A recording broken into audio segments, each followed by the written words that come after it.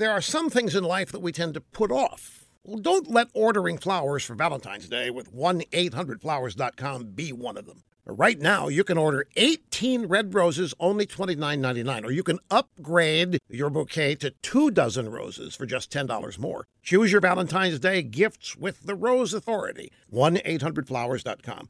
To order, go to 1-800-Flowers.com, click on the radio icon, enter my name, Rush. Offer expires Friday. Hurry. Boll & Branch sheets. They are the softest, the most comfortable sheets you will ever sleep on, and they only get softer over time. Boll & Branch uses a pure 100% organic cotton. They have thousands of 5-star reviews. They are loved by hundreds of thousands of Americans, including former U.S. presidents. Go to bollandbranch.com today for $50 off your first set of sheets and free shipping with the promo code RUSH. You spell it B-O-L-L and branch.com. Remember the promo code RUSH. My friends, there is a war in the heartland over measles. In 2000, it looked like measles had been wiped out thanks to vaccination, but now the disease is sweeping across Oregon and Washington state. Measles can cause deafness. They can cause nerve damage, brain swelling, even death. But in the past 20 years, opposition to vaccines has grown, and some parents believe there is a link between vaccinations and autism.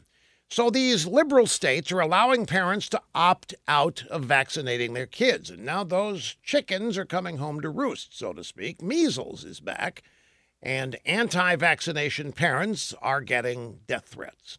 Meanwhile, in Los Angeles, there's a typhus epidemic, this third world disease spread by fleas living on rats in garbage. With garbage seemingly everywhere in Los Angeles, disease has leapt from the typhus zone on Skid Row to the general population. Now, do you wonder how America could have eliminated serious diseases and then let them make a comeback?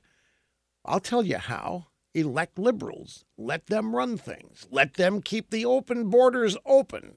It's always dangerous. It's sometimes deadly. And that's who you point to answer, why is this happening?